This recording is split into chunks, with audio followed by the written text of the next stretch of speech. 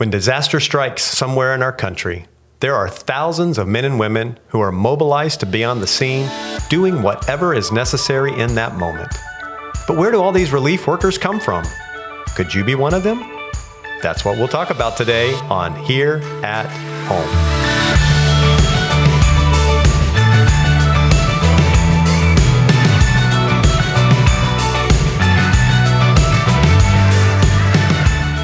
Welcome to the Here at Home podcast, a podcast about the people here at McGregor, their stories, their ministry, and their love for Jesus. If you're joining us for the first time, my name is Mark Bricker, and I'm the host for the Here at Home podcast. And thank you so much for joining us. We'll be bringing you a fresh new episode every other week, and we would love to have you be a part of our Here at Home podcast community. So go ahead and subscribe if you haven't already. And that way, you'll get each episode delivered straight to your podcast player. And if you're enjoying the podcast, please share it with your friends.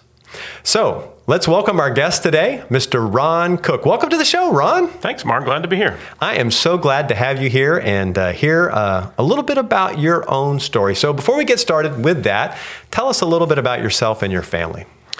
All right. Let's see. I am married to Nicole. We are coming up on 17 years. Awesome. Here in a couple of months. We've got three amazing kids, Eliana, Caden, and Journey. And so a lot of folks around the church probably see them. Eliana is 15, almost 16. We'll be driving soon. Caden is 13, and Journey just turned 11. Awesome. How long have y'all been here at McGregor? Nicole actually grew up here, and then I was first introduced to McGregor around 2004 when we were married here, but we've been here really consistently now since 2008. Yeah, so that's been a while, about 13 years. That's right. Awesome. Now, currently, you are serving as the Director of Disaster of Relief here at McGregor. Is that correct? Well, if you like that title, go with it, because I really don't know. Nobody's given you the official title yet, huh? You know, within disaster relief nomenclature, they'd call me a blue hat or a team leader or something like that. But yeah, we're still working through all those details. Right. But you are, and how long have you been doing that here at McGregor and leading that ministry? Okay, so I've probably been involved in Florida Baptist disaster relief in some fashion for about 10 years. Right. And then about 3 years ago, I think it was, Wade and I started having the conversation, what would it look like to actually have a cleanup and recovery team based here out of McGregor. So we've been working on that now for about 3 years. About 3 years. That's awesome. So obviously you have a real heart for this type of ministry. Let's back up a little bit and where does this heart, passion for helping folks in this manner come from? That's a great question, and I've thought a lot about that. And I really got to back up to the way I was raised. I know that you used to pastor in Mississippi, and that's where I was raised, where I grew up. And, there's something inherent in the culture there that when your neighbor is in trouble or they need something, you go help them. Right. And so, we never had an organized disaster relief, program or anything like that. We didn't need it. That's just what we did. When there was a problem, everyone responds and, things get done that way. And so I think that's deeply entrenched in the essence of who I am, that desire to just show up when people are in need and to do whatever we can to help our neighbor. Then fast forward a little bit, and Nicole and I actually met in seminary. We both went to New Orleans Baptist Theological Seminary. And we'd been married for about a year, had a 2-month-old daughter, and this hurricane named Katrina showed up. A big one. Most people have heard of that one. Although I'm now starting to, talk to a few people who weren't alive then. That's a little odd, but yeah, that was a big one. That was a major experience for us. We lived in seminary housing, and so we had a first floor apartment. And we had about 11 feet of flood water. Oh, wow. In that first floor apartment. So we ended up losing all of our physical possessions, in vehicles and that sort of a thing. But beyond that, there's so many other emotional losses that get tied up in that too. Losing friends, losing, progress in school, losing jobs, losing church community, losing so many things like that. And so there was just this tremendous sense of loss. And then after Katrina, it was really 2 months before we were able to go back into New Orleans and actually see our home in person and realize, confirm everything that we thought probably happened. So it was about 2 months there of just waiting and not knowing. Yeah. But then I will never forget that day, walking into that apartment and looking to see, is there anything that I can still salvage? Yeah. It's been sitting in toxic flood water for 2 months. And so there was very little, very, very little, obviously. But then we walked away. We had this tremendous privilege because we lived in seminary housing that we didn't have to clean up the mess. We didn't have to clean out all of that stuff and go through the difficult process of throwing away these memories and the pictures and all of those things. Somebody else took care of that after we were long gone. And I look back on that now and think, wow, what a blessing. Because generally now with disaster relief, when we go in to help someone, they're on their own. Exactly. They don't have anybody else there who's doing it for them or just taking over so that they can be free to move on with their life. And so that's where we come in. We come in to kind of be that group of people that says you're not on your own. We're going to be here. We're going to be right beside you. We're going to help walk you through this. Yeah. Probably most of our listeners have not experienced losing everything like that. So I want to back up just a moment. Sure. And what were some of your emotions and Nicole's emotions as you said you remember that day vividly. I mean, what all's going through your mind when you're looking at pretty much your earthly possessions and they're destroyed? I think it'd be really hard to put it into words. And even I'll back up a little bit more than that because, when Katrina hit, it was God's providence that Nicole and our 2-month-old daughter had actually already come down to Fort Myers for the weekend to visit family. Oh, wow. So they were out of the way of it. I think it actually came here first, much smaller. But I had to stay in New Orleans. I was working, and so the company that I was working with wanted to stay open as long as possible. And so I left kind of at the last minute, was able to go and ride the storm out at my family's home in Mississippi. So I still kind of experienced it there. And so my emotional experience kind of began there, not even having my wife there to be part of that. So she's dealing with her own emotions. She knows I'm going through the storm, and so she's worried about me and am I safe, because we're dealing with a pretty significant storm even where we were. And so the emotions began there of just the unknown. Yeah. And so then from that day, for 2 months, was the fear of the unknown because we had no way of knowing. And it came down to little things, boxes of pictures that were on the top of a closet or, journals or things like that. Did the water get high enough that maybe we saved those things or whatever it was?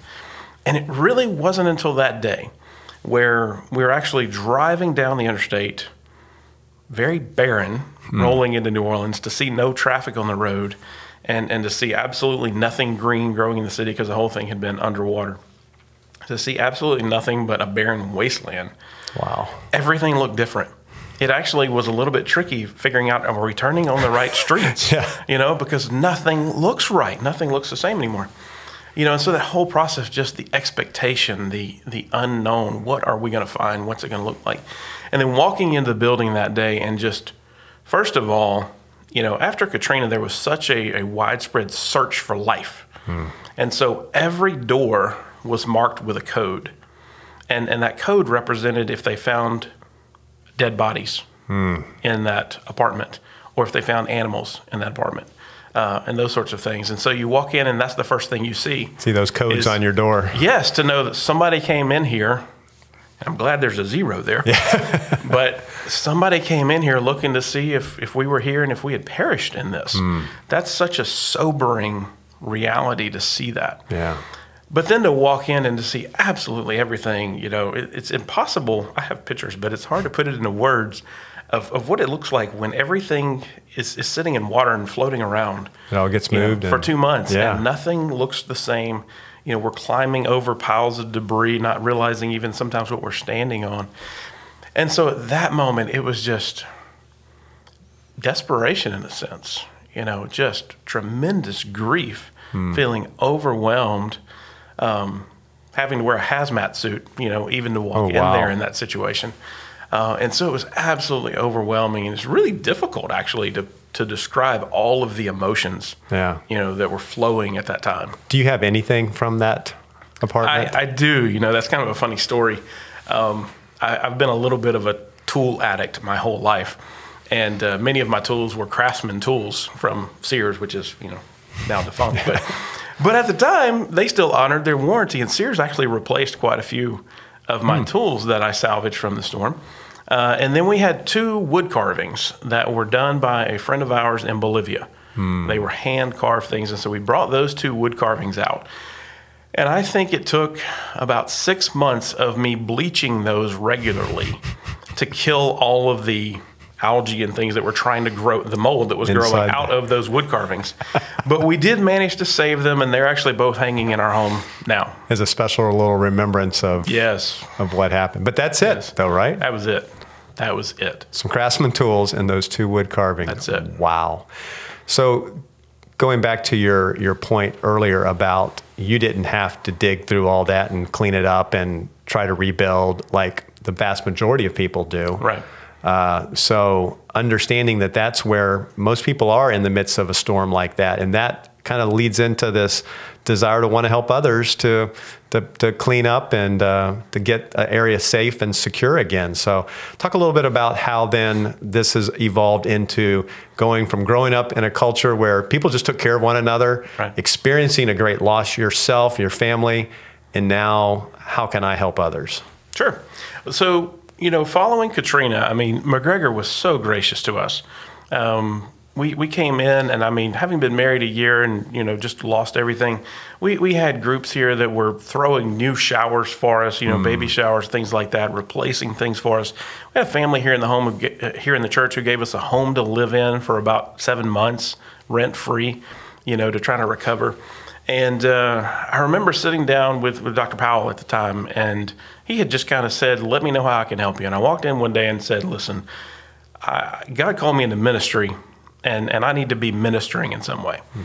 And so he said, well, let me think about what we can do. And so they used, I think, what was called the minister in residence position at the time to bring me on staff at the church, simply to lead mission teams to Mississippi to help with the recovery from Katrina. Yeah. And so it was as I started leading those teams up there that I even became more aware of Southern Baptist disaster relief. Because we showed up and there's all sorts of groups from all over the place, some very well organized, some not so well organized. But you drive around and you would see the Southern Baptist sites where everyone is kind of set up and it's a command site. And to see the yellow shirts everywhere. And so that kind of introduced me more to thinking about the organized Southern Baptist disaster relief. What would it be to be a part of that? Obviously, a lot of life kind of took place, between then and now, but that was kind of my first introduction to that. Seeing that. Talk a little bit about Southern Baptist disaster relief and what that means, because there might be some people listening going, well, I didn't know the Southern Baptists were involved in disaster relief.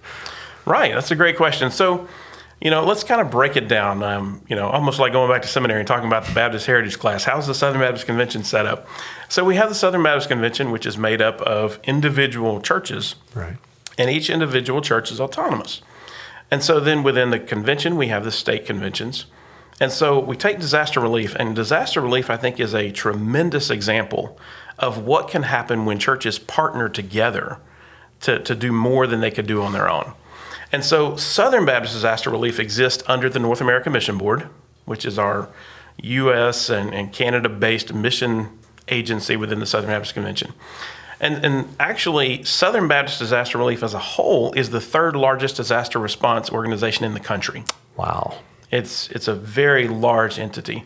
We've actually trained more volunteers than the Red Cross has. And so it's a very large, very well organized undertaking, but with very few paid employees. And so everything is going to actually boots on the ground, get the work done type of things. With volunteers. So we have Southern Baptist Disaster Relief under the North American Mission Board, and then each state convention has their own disaster relief organization as well that's kind of all tied together. So here in Florida, we have the Florida Baptist Convention, and we have Florida Baptist Disaster Relief. And then that's made up of 7 different regions within the state of Florida. So obviously you can see there's a lot of organization, a lot of trickle down that goes with this. And then those regions, within each region, there are individual churches that have chosen to establish disaster relief teams. And then there are associations that have chosen to establish disaster relief teams. And so then all of those teams and then individual volunteers and some of the other ministry areas that I'm sure we'll talk about, all kind of work together to make it function. Yeah. You said 3rd largest. Give me a number. How many people are involved? I don't even know. Caught you off guard there. No. Don't have that number. Little homework assignment I'll for you have to do there. some homework on that one. It's a lot, though. And to say the 3rd largest, when you think, would Red Cross be one of the largest ones? Yes. I know. Yeah. It's Salvation Army, Red Cross. Yeah. I believe it's Salvation Army, Red Cross, and us.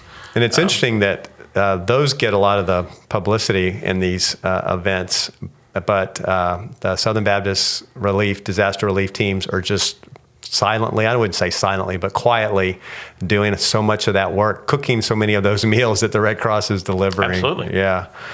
Okay, so there's the breakdown. And what then how would individual churches then potentially be involved in, let's say in Florida, for the Florida Baptist Disaster Relief? Sure.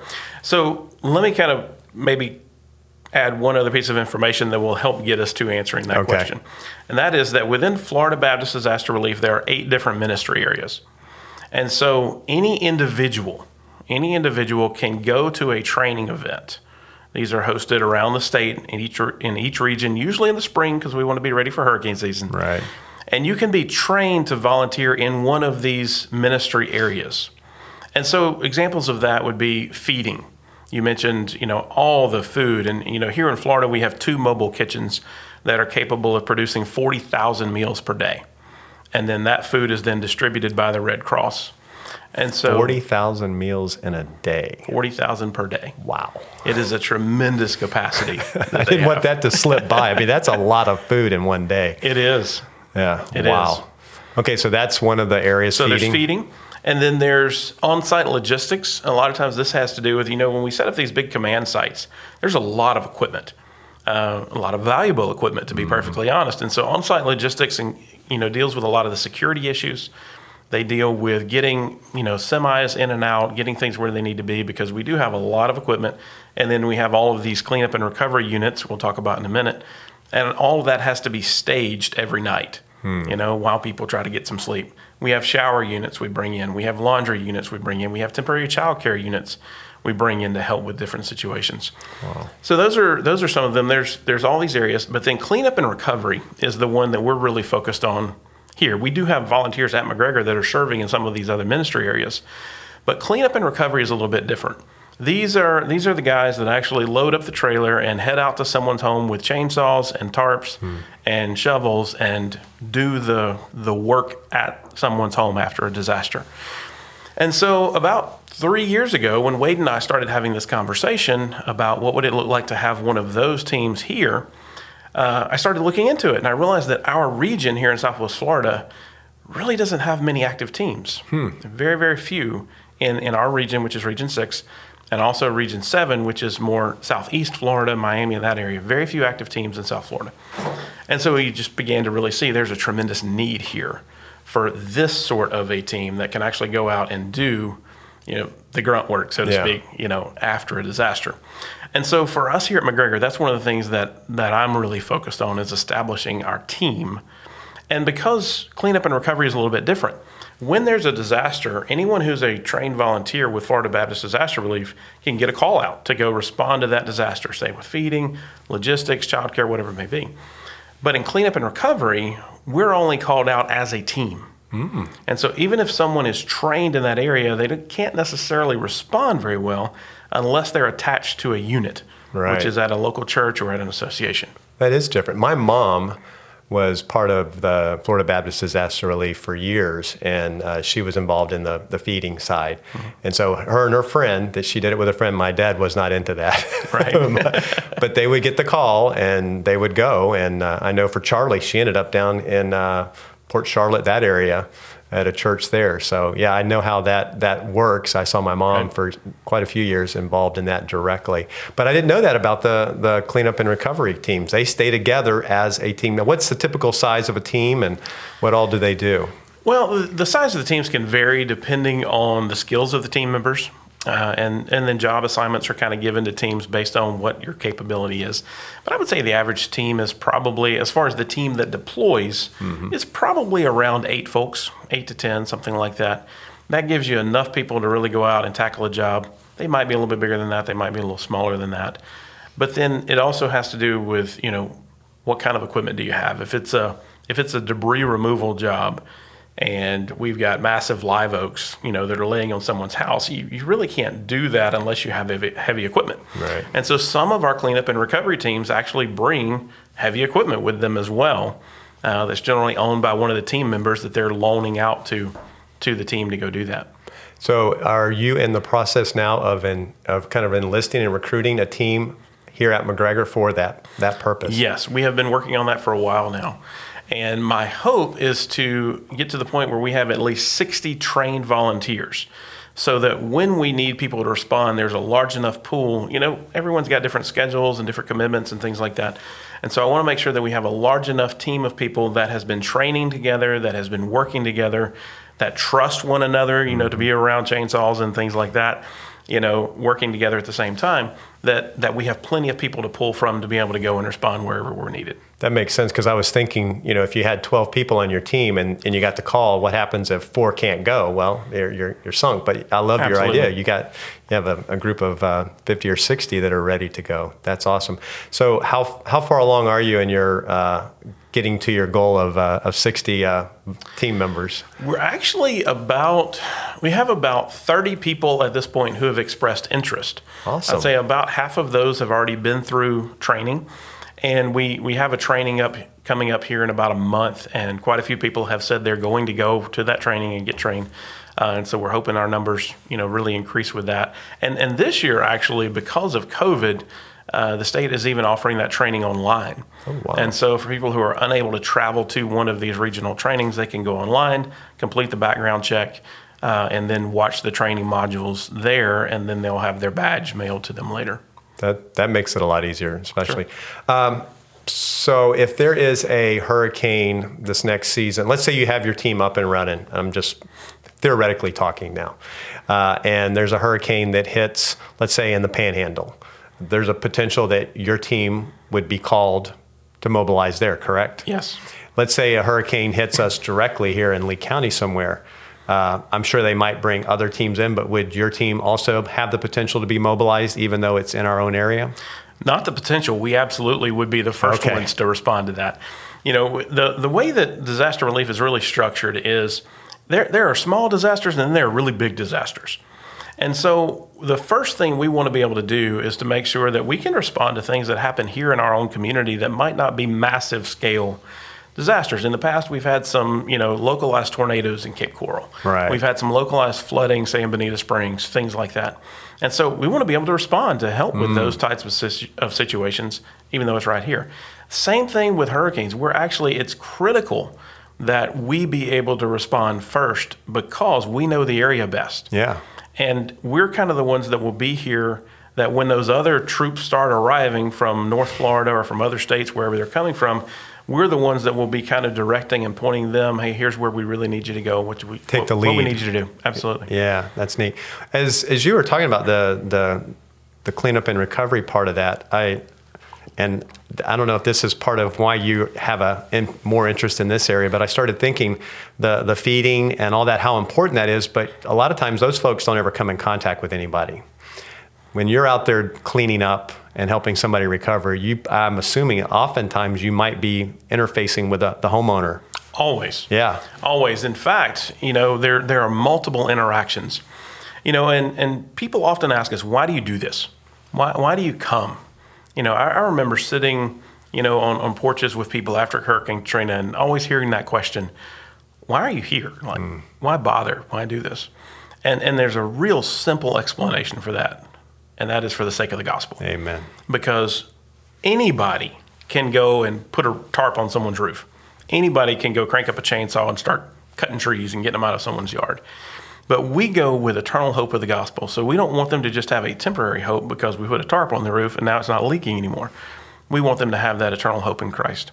And so our disaster relief program is structured so that everyone understands whenever you're interacting with a homeowner, you're there as an ambassador of Christ. It's a gospel conversation every single time. And so the first people that homeowner are going to meet are what we call our assessors. Assessment teams actually come into an area where there's been let's say for us, there's been a hurricane. So the assessment teams arrive and they start driving around neighborhoods, looking for people who might need help. They walk up to someone's house, introduce themselves. Hey, we noticed you got a tree laying on your house. Can we help you with that? Oh, by the way, let us tell you about Jesus. You know, and so that's that first interaction is even though someone's there to look at their tree, their roof, whatever it is, they're hearing the gospel already with that first contact. Next person they're going to meet is that cleanup and recovery team that shows up and says, hey, we've been assigned your job to come and work on. And every cleanup and recovery team carries a chaplain with them.